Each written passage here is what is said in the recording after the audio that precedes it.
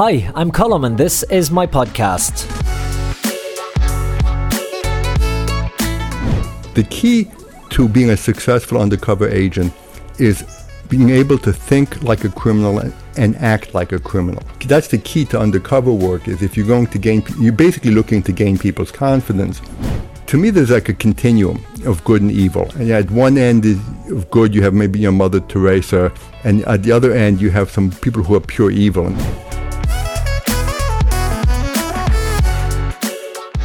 Welcome everybody to episode 4 of the Colm Flynn podcast. Two things. Sorry it's been a while. It's taken a bit to upload this podcast. I've been busy. I went to the Holy Land. I was in Israel. I was in Palestine. We were one of the first pilgrimage groups allowed back in. They have been closed for, I think, the best part of a year and a half. But now they've opened this temporary trial, the government has, where they're allowing small pilgrimage groups to come in who are fully vaccinated. You have to get a PCR test before you travel there. You have to get an antibodies blood test when you arrive.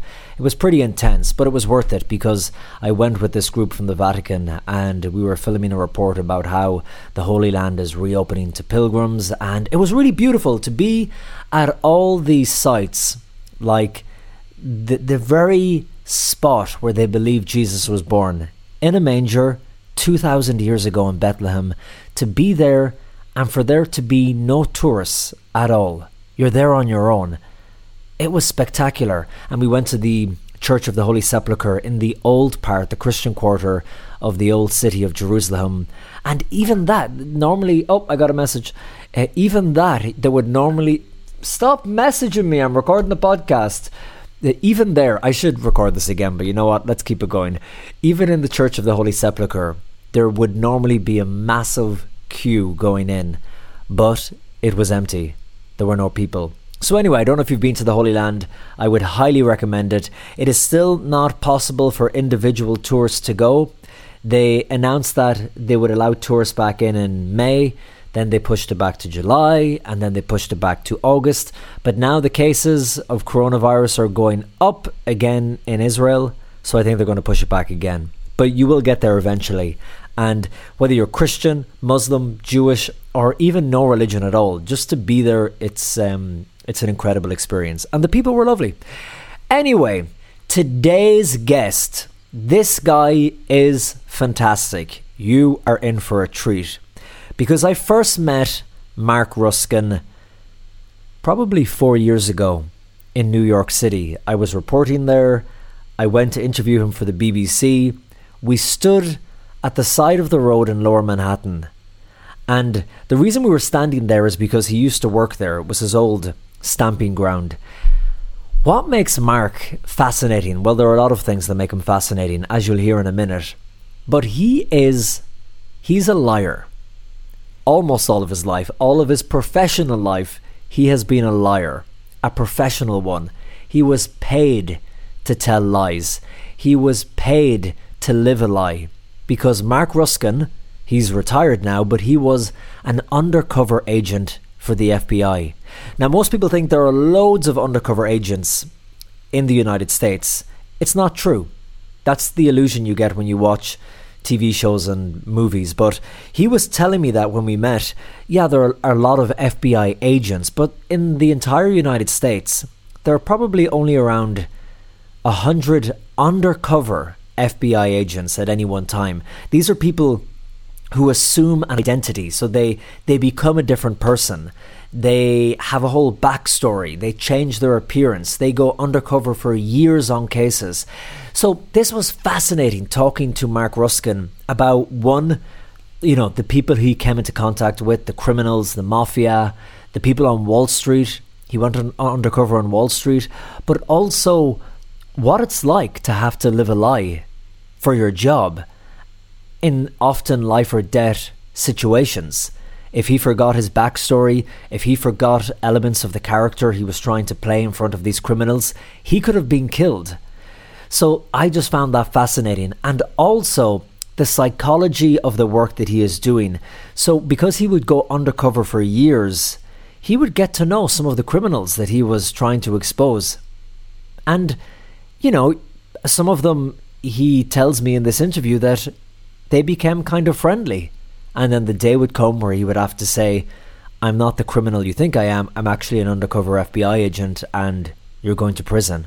So the psychology of, do you ever feel guilty? Do you ever feel that you're provoking them to do more crime? He is a great guy. I was so appreciative that he gave me his time, and you are going to enjoy this. Without delaying any further, here he is, the life, the times, the psychology of what it's like to be an undercover FBI agent in the United States of America. Ladies and gentlemen, Mark Ruskin. What part of New York City are you in, Mark Ruskin? Well, it's a confidential piece of information. No, actually, it's not confidential because anybody can find it probably on the internet in about 5 minutes. But I'm in Manhattan on the Upper West Side near a beautiful park called Riverside Park. And Mark, we first met 3 years ago, maybe 4 years ago in New York City. My book was published in 2017. So I think it was sometime maybe half a year or so after the book was published, and we met in my office and had a nice chat. How can I forget it? With the inimitable Flynn interviewing me. Great honor. You know what? In Ireland, we say that you've got the gift of the Blarney. Have you kissed the Have you ever kissed the Blarney Stone, Mark? I've only been to Ireland once, but I have to say Ireland is one of the most wonderful countries I've ever visited, and with genuinely friendly people. I mean, I've seen friendly people in a multitude of countries when they're friendly because they want to take advantage of you or make some money off of you. But in Ireland, the people are just friendly. I was very impressed. And did you try the Guinness? Yeah, I tried plenty of Guinness Stout, and in those days I still was drinking Irish whiskey because my system could metabolize it. Now I think it's just a sip here and there. Oh, Mark, but, you were drinking it all back then. Yes, in moderation, of course. Of course. And speaking of back then, let's go back then, but further back. Where were you born? Was it New York City? No, I was born in Paris. French-Argentine mother and an American father. They met in Paris. My father was going to medical school there, and my mother was an undergraduate student. She had been born and raised in Argentina, but her parents had been French immigrants to Argentina. Ah. And what was it like growing up in Paris? Have you fond memories of the city? Oh, I love Paris, and I mean, French is my native language. We spoke French at home. Even after we moved to the United States, we still spoke French because my mother didn't speak English at that time.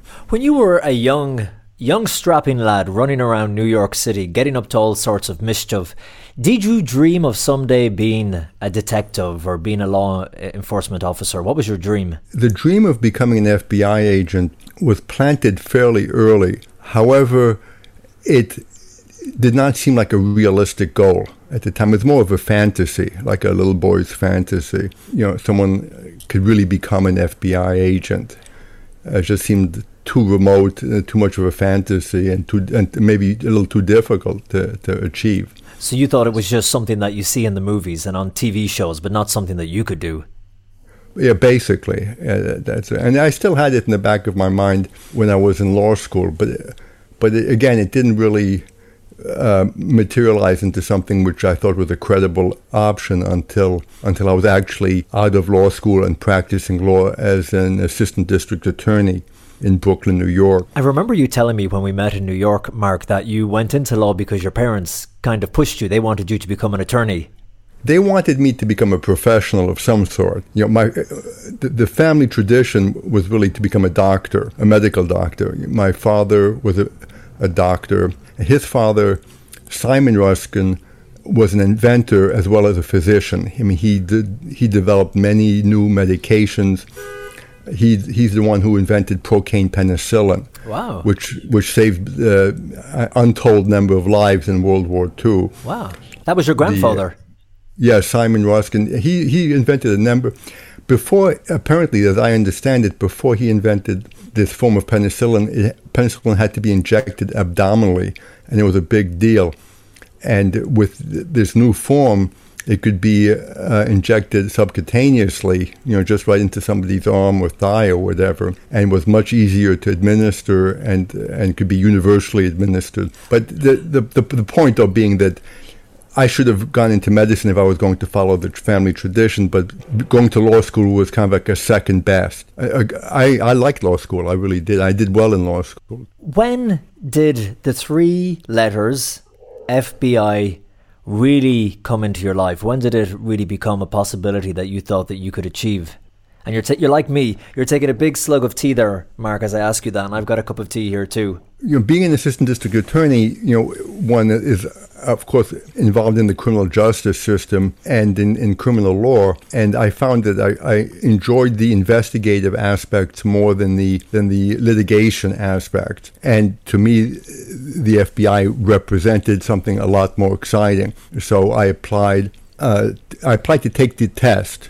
I mean, getting into the FBI, I can outline it if you'd like, is that you have to jump through a series of hoops, and each hoop is higher and harder to jump through, and at each stage, more and more people are cut off. And what kind of things do they test you on? Are we talking written tests, psychological evaluations, physical tests? How do they pick FBI agents? The first step is to register for a written test. 60,000 people a year ask to take the written test. But you're not allowed to take it unless you meet a certain minimum qualifications. You have to have either a law degree or an accounting degree, or speak a language that they're interested in, or have some kind of scientific advanced degree.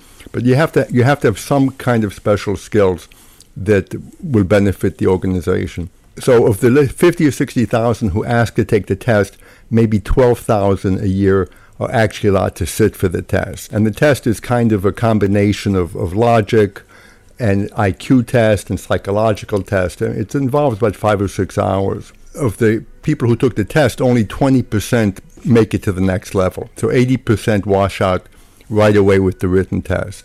Wow. And 20% get to go to the next stage, which is called the panel interview, where you're grilled basically by 3 agents for a couple of hours. And of the candidates who sit for the panel interview, only 20% of them go to the next level. Wow. And on the panel interview, and they're grilling you, these agents, what kind of questions would they be asking you? Are they putting you in certain scenarios? What would you do in this scenario? What would you do in that scenario?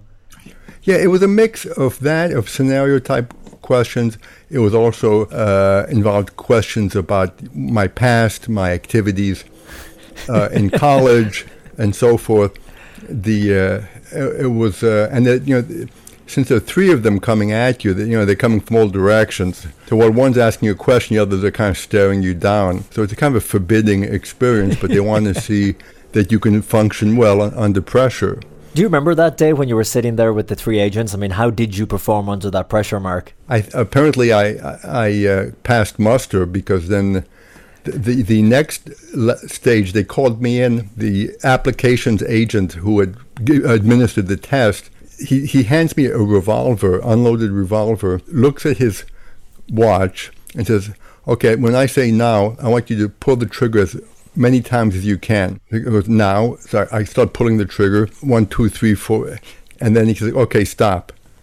And to this day, I have no idea what they were testing with this, with this exercise. Wow. Was he just trying to figure out how many rounds you could fire in a few seconds? Something like that. There must have been some requirement where they want to make sure that your hands have enough dexterity or there's muscle strength to even start the training. And they also initiated a background investigation. And once they initiate the background... Do they go way back in your background to become an FBI agent? Do they go under every stone and every page is turned? Pretty much. I mean, they want to make sure that you're not a infiltrator. You're not a mole from some hostile country or from an organized crime family or some other threat to the organization. So then for the first number of years as an FBI agent, you were kind of a desk agent. You were sitting at a desk investigating things. You weren't an undercover agent straight away. That's correct. And so what kind of crimes for the first number of years were you working on? What kind of cases? Initially, after I graduated from the FBI Academy, which of the original 12,000 people who took the written test, 600 about end up becoming an FBI agent. And that 600 I remember there was originally 50,000 who wanted to take the test. So you're talking about 600 out of 50,000 become FBI agents.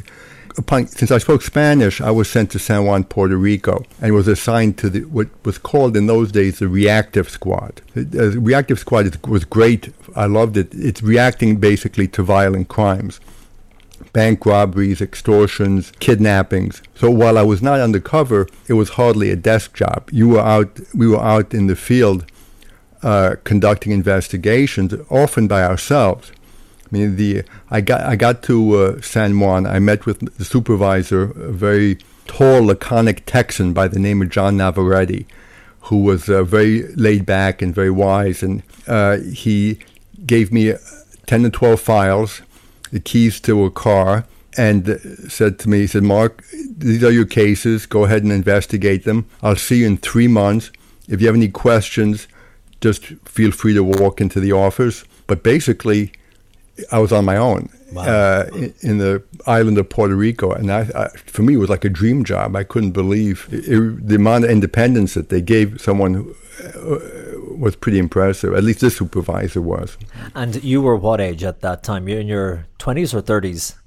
I had just I turned 30 while at the FBI Academy. So I just turned 30 at that time. And were you married or were you on your own? No, I was on my own, and typically the typical FBI agent is doing this as a second career. 29, 30 is about the average age for a new agent. So some are younger, some are older, but that's about normal. For the place where I was living, San Juan, Puerto Rico, being a single guy was like not a bad situation to be in. Being a single guy who's an FBI agent in beautiful Puerto Rico, so I mean, you probably had a ball when you were there. Yeah, I liked it a lot. The agents who had families, for them it was very tough because it's a very high crime area. The whole island, San Juan had the highest homicide rate for the United States. For someone in my shoes who basically only had to worry about myself, it was a good assignment. I mean, the work was very exciting, and the social life was great. I had a condo, a 2-bedroom condominium by the beach. I just had to take the elevator down and walk across the street, and I was in the water basically. Wow. So did you do any work when you were there? Well, for me, it wasn't like work. I mean, for me, hunting down fugitives, investigating extortionists was, something I really enjoyed doing. So, and that was but that was only for a year and a half. Then I was drafted into something called a Special Operations Group, SOG, as was the acronym. And that was the beginning of my kind of shifting into the covert world. Because the Special Operations Group conducts discrete surveillances. Over there was for domestic terrorist groups. And so you're kind of learning to be a ghost. Now you're no longer, we'd have the men would have long hair, the women would be wearing cut-off shorts and halter tops, and we were not allowed into the office. We basically were in a covert capacity, not undercover truly, because we weren't interacting with criminals in the sense of talking with them and getting to know them, but rather we were following them, finding out who they were meeting with, wow, recording their conversations. It was very cool, and you learn to be a ghost, basically. That's really interesting. So, when we think of FBI agents on television, we see them in the sharp suits, always looking, really sharp, really cool. But you had to not stand out. You had to look like you were nothing special. So you had to look ordinary, scruffy, and just kind of lurk around. You basically, that's correct. You essentially, I was looking more like a beach bum, like a surfer type. I had long blonde hair. I'd wear like a flowery shirt and shorts and sandals or sneakers. So to all outside eyes, I looked like the typical guy who's relocated to Puerto Rico to spend his time surfing and hanging out at the beach. And we worked as a team, about 5 agents in 5 cars, and and we could basically follow someone, keeping track of them without them having any idea. And basically, you're learning to be invisible. So we'd have the team. We'd be like, let's say, on a highway driving down somewhere in San Juan. Someone would be in a car, 2 or 3 cars behind the subject for like maybe 10 minutes. Then on the radio's all encrypted. The guy would say, okay, this is Oso. We all had nicknames. Oso means bear. This is Oso. I'm beginning to feel a little warm here. Can someone take the eye? So I'd go, okay, I got it. So he would then signal to get off the highway, take the next exit, and then I would pull into position, 2 or 3 cars maybe behind in another lane. He gets off the highway and either waits a few minutes and backs up and gets back on the highway, or speeds on a side road and gets back on it. Wow. Now I have the eye, and we'd be rotating back and forth so that there's never the same car behind the bad guy for more than a few minutes. And these guys, I presume, aren't stupid either. So would they know when they walk into a restaurant, there's likely an agent in here, an agent or 2 agents somewhere sitting around? Well, I mean, some of them had been trained. These were members of a group called the Macheteros, which in English would be the machete wielders. And they sought to make Puerto Rico into an independent communist country like Cuba.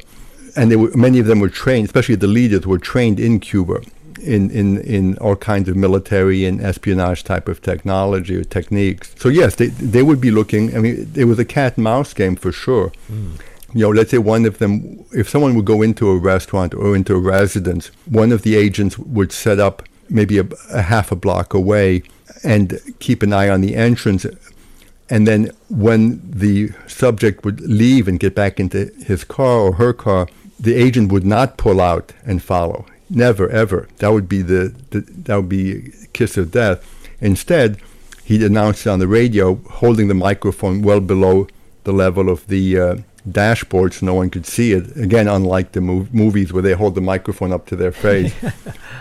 Like hold it down and say, okay, look, Lizard, there was one nickname we had for one. Lizard just, he's getting into his car, he's going west on Calle Norte. Okay, does anybody pick it up? He goes, yeah, I see him coming towards me, he's coming towards me, maybe he just made a right turn, he's now heading, and then someone else who's several blocks away would end up taking the eye. So this was I did this for 1.5 years in San Juan, and then I was transferred back to New York. Now, from the movies and from the TV shows, I think most people think there are many undercover FBI agents across the United States.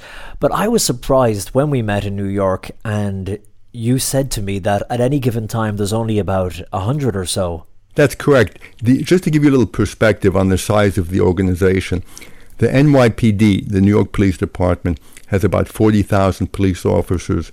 For the entire for the entire city, 40,000. The FBI for the entire United States, world, basically has between 10 and 11,000 agents at any given time. So it's a much smaller organization than people realize. 10,000 agents in a country of 350 million people. Wow. But these are not undercover. These are just FBI agents. They're not undercover agents. That's all agents. There are many agents who will do an undercover assignment now and then, but full-time agents who do only undercover work from case to case to case. Like as you said, there's only about 100 altogether at any given time. Yeah, this is completely undercover, Mark, isn't it? I mean, you change your identity, you change your name, you change how you look, you change everything. You have a fictitious, or in my case, over the years, I had a number of fictitious IDs that I developed. At any given time, I might have 2 or 3 active fictitious IDs, which would mean I would have, like in my desk drawer, I'd have 3 wallets, and one wallet would have a driver's license with the name of Alex Perez, another driver's license would have Salvatore Morelli, and the other one Eduardo Dean, and each one was a full wallet with this. Let's talk about Alex Perez, because I remember we discussed him. How many years were you Alex Perez and not Mark Ruskin? Well, Alex Perez was really one of my favorite IDs. I maybe used him through much of the 90s. on and off. I used him for one investigation that lasted 2.5 years and resulted in over 50 arrests, and then in a number of small undercover operations. You can see the photo online if you Google me, but Alex Perez had a long blonde ponytail, expensive, somewhat gold chains around my neck and bracelets. I would drive a car. At that time, Miami was the cocaine capital of the United States, and the car I would drive had these Florida license plates. So when I would arrive to meet with some new subjects, out steps this guy with a long ponytail and gel in his hair and the jewelry. So before I even opened my mouth, I was like 90% there already. Yeah. I had already gained their confidence.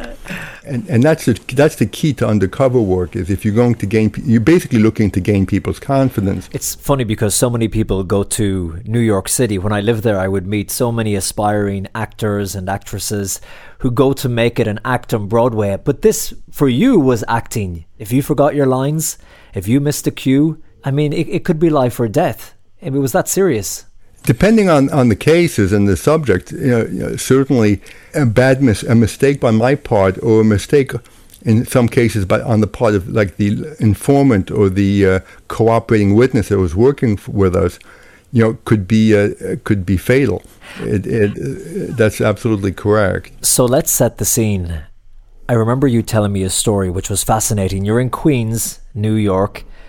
You're in the back of a shop. The guys in the back are selling counterfeit, I think it was driver's licenses. And you were acting as this Alex Perez going in and out, and you're pretending to buy some counterfeit driver license from them to sell to other people.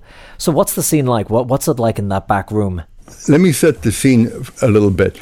The case involved the fraudulent production of genuine documents. The question was, how are these things being produced? And that was my assignment. Our assignment was to find out how they're doing it, infiltrate, and start doing it ourselves with the bad guys and stop it. And that's why it took 2.5 years. It was a big challenge. One of the subjects that we developed, his name was Mahmoud Nubani, and he was a Palestinian who ran a shop called Holy Land Travel. It's in an awful neighborhood, and it's a very grim place with metal shutters and a door that's opened, and that was no one can see what's going on the inside. I was able to develop, and in the book I discuss how I did this, because it's a little long for your podcast probably, but I was able to develop a business relationship with Mahmoud, and fairly amicable, where I would bring him customers who were individuals who needed to get a full set of fake ID. The driver's license, the car registration, the social security card, maybe a passport, a green card, the works. And the clients I would bring were generally other FBI undercover agents or informants. Okay. So, and then I'd show up. First I'd drop by Holy Land, visit with Mahmoud in his back office, and the office, as you described, it's in the back. You have to go through the shop and get past the young toughs who work there. In this little office with a metal desk, we would chat with some filing cabinets, and I would tell him, Mahmoud, next week I'm going to be bringing by the head of one of the biggest cocaine cartels in Florida. This guy's important, so we got to treat him with respect. And then I'd come back a week later with a very well-dressed, somewhat chubby Hispanic man in his mid-40s, very elegant, with a expensive watch and some beautiful rings, very aloof, and that's another FBI agent, undercover yes, FBI agent, yeah. Exactly. And Mahmoud would treat him with great deference, and I would treat him with great deference, and we'd arrange to have him photographed for the IDs, and we'd handle the paperwork, and then he would pay me. I'd give Mahmoud his share, and all of the meetings, obviously, I'm carrying a concealed recording device, which in those days was reel-to-reel. Yeah, it's not like today. Because this, nowadays we have small microphones that are easy to conceal. But back in those days, I mean, you didn't have digital recorders. So if you got like a tape or reel recorder on your body that's actually rolling, turning mechanically, making noise. Well, the noise wasn't so much the issue, but God forbid someone should feel it or find it on you, because that would lead to again a melancholy situation. Yeah. I mean, I was carrying a pistol. I had an undercover Walther PPK-S, which was fairly small. It was a .32 caliber pistol, not a lot of firepower. And with someone like Mahmoud, that was a concern. The clients I would bring, though, one time I brought in addition to the Hispanic cocaine boss, one time I brought what was posing another undercover FBI agent, but this was a tall, black, thin agent with long dreadlocks, and he was posing as the boss of a posse. Posse is a gang, right? So I told Mahmoud, I'm bringing this guy. He's the boss of one of the toughest, most violent posses in New York City. These guys are crazy assassins. You got to be really careful with him. And he played the role to the hilt. When he shows up, he wouldn't even go into the store. We had to do it on the sidewalk. And this guy with a thick Jamaican accent, he's raving. I mean, he was like yelling and screaming and shouting. But it makes it all seem more believable, because an FBI agent would never be acting like this. Right. No, it was 100% credible. The guy was fantastic. He's yelling. He's saying, if you're, I can't do the accent because you'll fuck with me, I'll fuck with you. and you don't know who you're fucking with. I mean, and Mahmoud was visibly like shaken, concerned. Yeah. So then I left with the guy, and then when I came back later, Mahmoud was saying, boy, was I glad when this guy left. But I'm just wondering, when you have the recorder on you, these guys who are doing this work, which is illegal, and they're dealing with gangs and they're dealing with criminals, is it not standard if you, when you first came in and you were a new guy and he didn't know you and he didn't trust you, say, yeah, look, I'm open to working with you, but just protocol, no, it's not personal, but put out your hands, I'll get one of my guys to pat you down. Is that not like standard?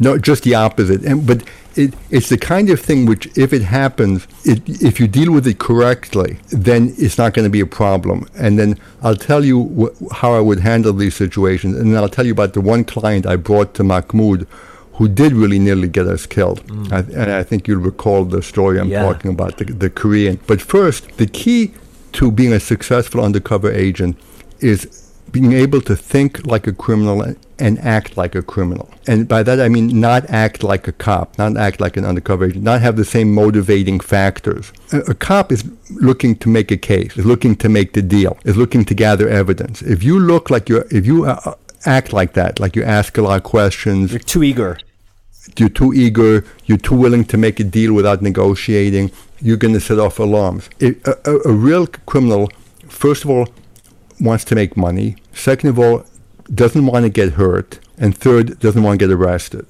So if you act like those are your motivating factors that motivate you, me, the undercover, they're never going to think you're a cop. So if someone were to say to me, okay, I just got to frisk you down, or you got to hand over your piece because we're not going to let you meet with Mr. Big if you're carrying a weapon, I would say, okay, fine, no fucking problem. I'll go buy my stuff from the guy across the street. I'll see you around. It's like, I don't care if I make the deal with you guys or somebody else. So if I look like I'm not interested in making the deal, I'm willing to walk away from it. That's not sending off the signals of being a cop. That's sending off the signals of being the opposite. And and if I were to act like that, they would generally say, "Hey, wait a minute! Don't go so fast. Okay. Don't take it personally. Come back. Let's talk." Plus, I would always negotiate. If they'd say, "Okay, the heroin is going to cost you whatever, $100,000 for a unit for 100 grams," I say, "What are you kidding? I'll give you 75 max." And then we end. Of course, in reality, I want to make the deal. And I'll buy it for whatever they ask for. I'll do it reluctantly and after haggling for a while. Tell me about the Korean agent that you were working with, the guy who nearly got the both of you killed. What had happened is that I'd been taking different clients, in quotes, to meet with Mahmoud at Holy Land. Most of them, or all of them, were either experienced undercover agents or informants who were experienced in working with criminals. And for one meet, somehow this Korean agent had been sent by the headquarters office in Manhattan, or apparently he was interested in doing undercover work. And I always assumed that whoever I was working with knew what they were doing and were experienced. So I didn't even explain to him how the scenario was going to go down until we were in my undercover car on our way to Holy Land. So I can't stop laughing when you keep calling it Holy Land. What was it meant to be, by the way, Holy Land? Was it? It was like a travel agency, okay. A rundown. So you and the agent are on the way to Holy Land, but there ain't nothing holy about this. Quite the opposite. But by this point, I was pretty well established with Mahmoud. I mean, we walk into the back room, and unusually, in addition to Mahmoud, standing behind him are two toughs, two young Arab men, maybe in their mid-20s, standing with their arms crossed, looking very severe. Myself and the Korean sit down on these metal chairs right across the desk from Mahmoud, and I make some small talk with Mahmoud, and then Mahmoud turns to the other agent and says to him, all right, what can I do for you? And the agent answers, he goes, well, and this goes on for what seemed like a long time. Then the agent looks at me and he says, what was your name again? Oh, he froze. He forgot. He panicked. He basically panicked. And I looked, everybody's looking at him, staring at him now. And then Mahmoud's looking really angry.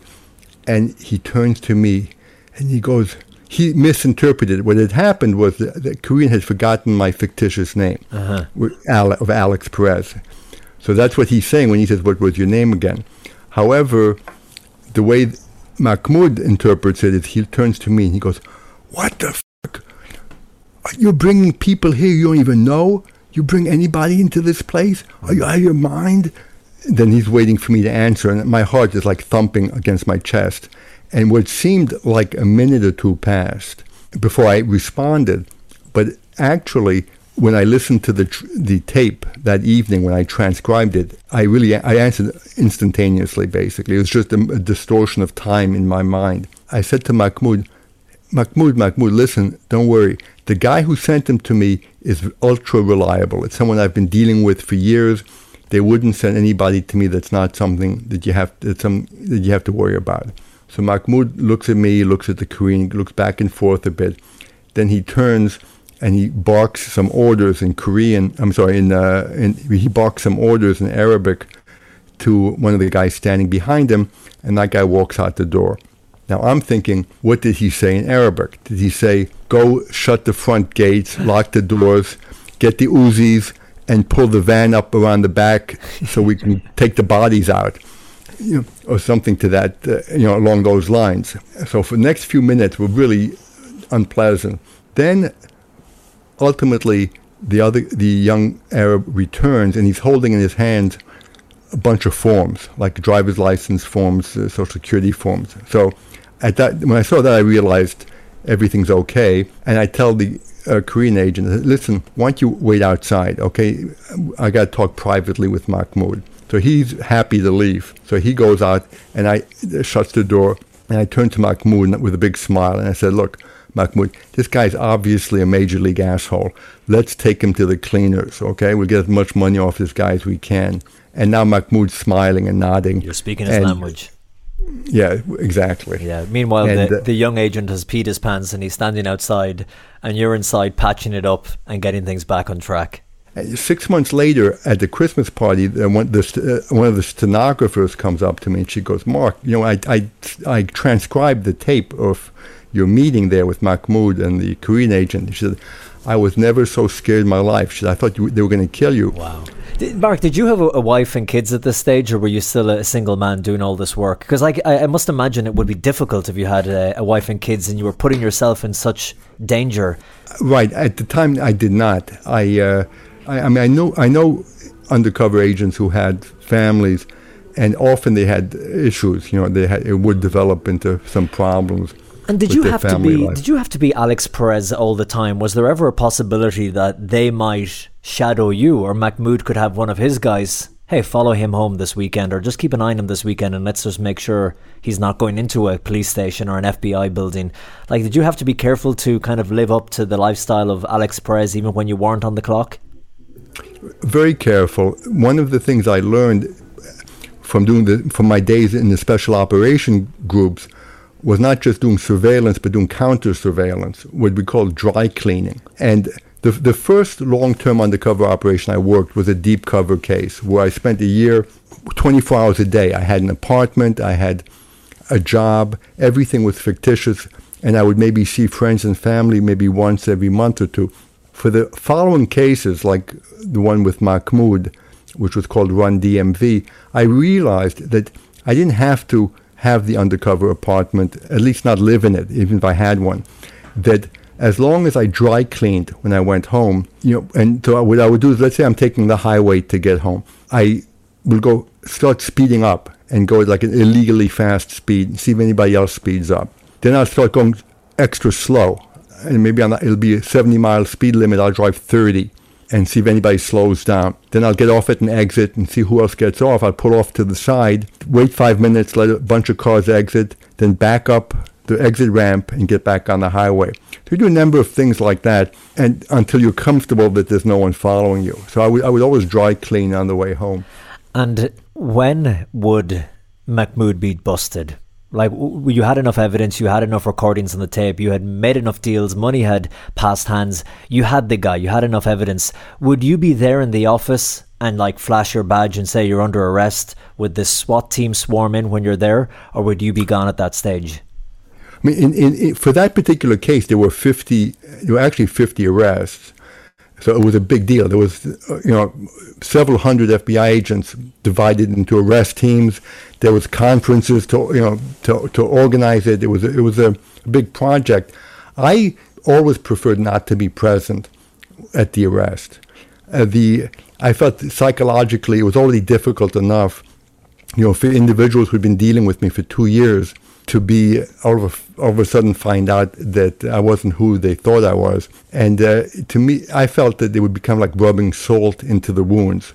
I wasn't looking to make a statement. The cases were made, the evidence was there, and then it was off. It was no longer in my hands. I mean, sometimes I had no choice, but preferably, I had no need to be part of the arrest team. The psychology of undercover work is fascinating, because I remember when we were talking and you were telling me about the story you've just told me, and about when you were undercover with the mob and you would go to dinners with them in restaurants. But, there's a part of you that gets to know them, of course, but likes them on some level, I'm sure. These people have bad qualities, but they also have good qualities. I remember you talking about like the mob having the family values. There was noble aspects to them.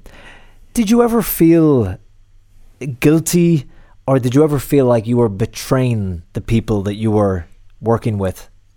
Early in my undercover career, and this is typical of young undercover agents, I think I was a little too overeager to be successful.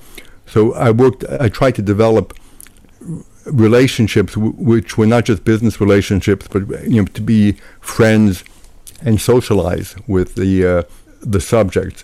And I did feel, to me, there's like a continuum of good and evil. And at one end of good, you have maybe Mother Teresa, and at the other end, you have some people who are pure evil and I work characters like that, whom I describe at length in the book.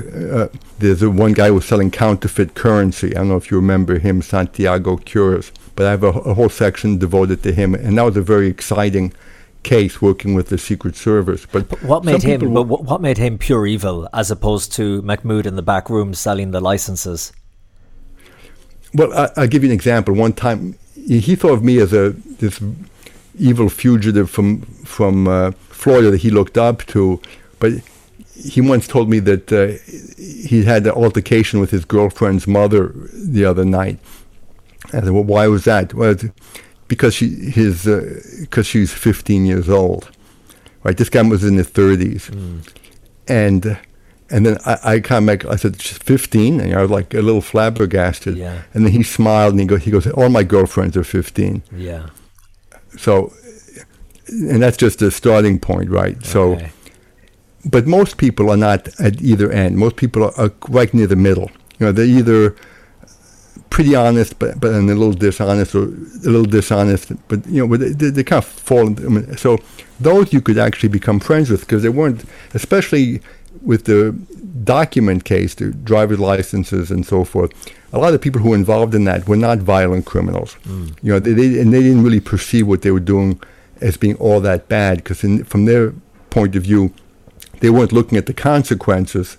What the terrorists or fugitives were doing. To them, they were selling ID, basically. Yeah. So, one guy, for example, invited me to his wedding. Wow! And it was a small wedding. And did you go? I didn't go. No. I would again. That would have been really inappropriate. I think. I'm going to be in Miami that week. I'm really sorry. But in your younger days, when you started, you were eager to build a personal relationship with the people you were investigating and become pals with them. Right. And then I did feel bad about it. And what I resolved after that case was that going forward, it was going to be business. It was going to be strictly business. And that's what I did pretty much afterwards. It was, I'd get people's confidence, but my attitude, and I would say it essentially is, hey, listen, you got friends, I got friends. I'm here to make money. You want to make money, I want to make money. We both got our own friends. Let's do business and keep it on that level. And that way I was able to avoid the psychological issues, which are monitored by the Bureau. By the way, just for the record, I'm not saying that you should have felt bad about it because you were doing your job, but I could just imagine myself that even though you knew you're doing the right thing, these are criminals, they're breaking the law. Most people abide by the law. They break the rules as much as these guys are. But I can just imagine the human, just some of them you're thinking, does he deserve the sentence he's going to get now? Or did I push him and provoke him because I was bringing people to him? Would he have committed as much crime if it wasn't for me? Like for that guy Mahmoud, if you weren't bringing him all those clients, would he have committed as much crime? Oh yeah, no, he had an active volume business going. So I was bringing him a client here and a client there. But he wasn't living off of me, I tell you that, because I'd bring him maybe one every 2-3 weeks or every month or something like that over a couple of years. But he had all these people had an active volume business going on, and they were well predicated. We knew we weren't just randomly targeting people, and I mean that's illegal. If it's being done by law enforcement officers, it's a bad thing to do. It's what the judges call a fishing expedition. You're not allowed to go on a fishing expedition. With the mafia as well, all the work you did putting people behind bars that were in the mob, do you ever worry, because they've seen your face, they worked with you for a long time, even though you were undercover, your face was still your face. Did you ever wonder when they were being put away, God, they might come back to get me someday, like they won't forget? The mafia guys, the concern is more that if they think you're an informant, generally speaking, they have a kind of a code of conduct that they won't go after an FBI agent or DEA agent or any kind of federal agent, because for one thing, they know that it's inviting essentially to have a ton of bricks fall on top of their head, because it's going to be nothing but trouble. Yeah, I remember you saying that to me, that they would bring a world of trouble on themselves, and they're smart enough to know that. And they are also smart enough, even if they feel betrayed, that they were doing their job and you were doing your job too. Right. In the case of the mob, and with most people, I think the real risk was at the time when they're being arrested, they're full of they're very angry and they're emotional, but generally afterwards, after they talk to their lawyers and so forth, they realize that any efforts at retribution are going to invite, an extra 20, 30 years in prison. When we stood on the sidewalk a number of years ago down in Lower Manhattan and Wall Street, I was surprised when I asked you my final question, and I'll ask you again. I asked you, out of all the people you dealt with and all the people you went undercover on, which group were the most despicable, or which ones did you despise the most? And your answer was? When I worked on Wall Street, the first long-term undercover operation was called COMCOR, Commodities Corruption. and the subjects were brokers, basically, professional Wall Street brokers, stealing money, let's say, from maybe thousands of retired people or people without, who would lose their pensions or lose their life savings. These were individuals who would sell their own mother if they felt they could make a profit. And I spent a year and a half altogether working in that case, and the real majority of the subjects were just vulgar. I mean, there were some who weren't, but many were vulgar and were greedy to a level that is overwhelming. Very impressive. So I would say they were pretty much among the worst people I dealt with. There were many drug dealers or other types of rogues who had more human kindness than these guys. Wow. What age are you today, Mark? Today I am 67 years old. 67 years young, and how are you feeling? Yeah. Knock on wood. I retired reluctantly, but the FBI has mandatory retirement at a certain age. 57 is the obligatory age. I was able to obtain a 1-year extension because I was actually working 5 undercover operations simultaneously at the time, so they granted me a year extra. But then at 58. Does undercover work change you in any way when you are so much diving into these characters and you're becoming Alex Perez for a long period of time, and you're eating, thinking, drinking this character, and then you were a completely different character when you were undercover on Wall Street? Do little bits of these fictitious personalities stay with you forever? The one thing I think is worth mentioning is that it allows one to live in different cultures and to learn what different cultures are like, which most people would never see, ever. And not like an anthropologist. It's not like a professor of anthropology who goes and visits the tribe and observes them. It actually allowed me to be an insider. I mean, I was part of each of these cultures. I had interacted as a member with all these. So what I learned about the world, I think, has given me a really unique perspective, because I've been in all these different worlds, and I've seen how the people in these different worlds perceive and digest the world and the information around them. So has a little bit stayed with me? It's hard to tell, but certainly my perspective on the world I think is a pretty unique perspective, especially since most undercover agents don't work the variety of cases. There are many undercover agents who are better than I am, but they would, overwhelmingly, they would spend their careers either working drugs or working white-collar crime or working terrorism, but not different variety of cases. I worked all of the different cases. And like in the movies, Mark, when I see some undercover FBI agents that cross the Rubicon and they go over to the dark side, were you ever tempted when you were on Wall Street, because you trained to be, was it a stockbroker, or you trained to be a seller? A day trader? Commodities broker. A commodities broker. When you saw the money that was to be made, the quick buck, were you ever tempted, this is a good life I could live? Well, I mean, it occurred to me that it may be a good life if I did it honestly, even, to use what I'd learned to be an honest broker. You don't have to, I mean, they weren't all crooked. There's a percentage that were crooked and did a lot of damage, but there was certainly a lot. But I don't think, there are undercover agents who did cross over, and there are some who ended up in jail, and that's why part of what motivated the FBI to start what is called the Undercover Safeguard Unit, which I was part of for a few years actually, which selects and monitors agents to make sure that they stay within psychological parameters and operational parameters, and if they look like they're beginning to cross the line, to pull them out and bring them back, draw them back in. Wow. It must be a difficult adjustment when you retire after a life like that, to go to the ordinary everyday life. It takes a couple of years to adapt. It really does. That's true. I mean, it's no joke. Once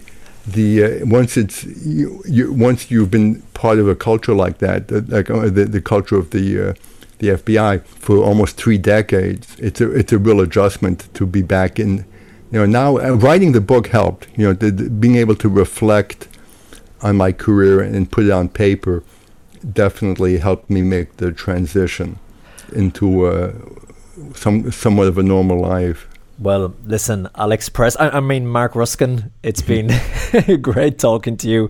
Thank you so much for your time. Sure. And I'm glad that in my 5 years in New York, you were the closest I came to being involved with any law enforcement officers. Well, that's great. That should stay that way then. Thank you so much, Mark Ruskin, for your time, for being so generous and being so open. What a unique insight into the life and times of a former undercover FBI agent. What a guy. Mark Ruskin. Check out his book as well, that's on Amazon, and download it, read it. More great stories in there too. That is it for episode 4 of the Colm Flynn podcast. Thank you so much for listening. Shoot me a message on Instagram or Facebook. Let me know what you thought. If you have any recommendations of people you would like to hear on this. And until next time, take care. Thanks for listening, and I'll talk to you soon.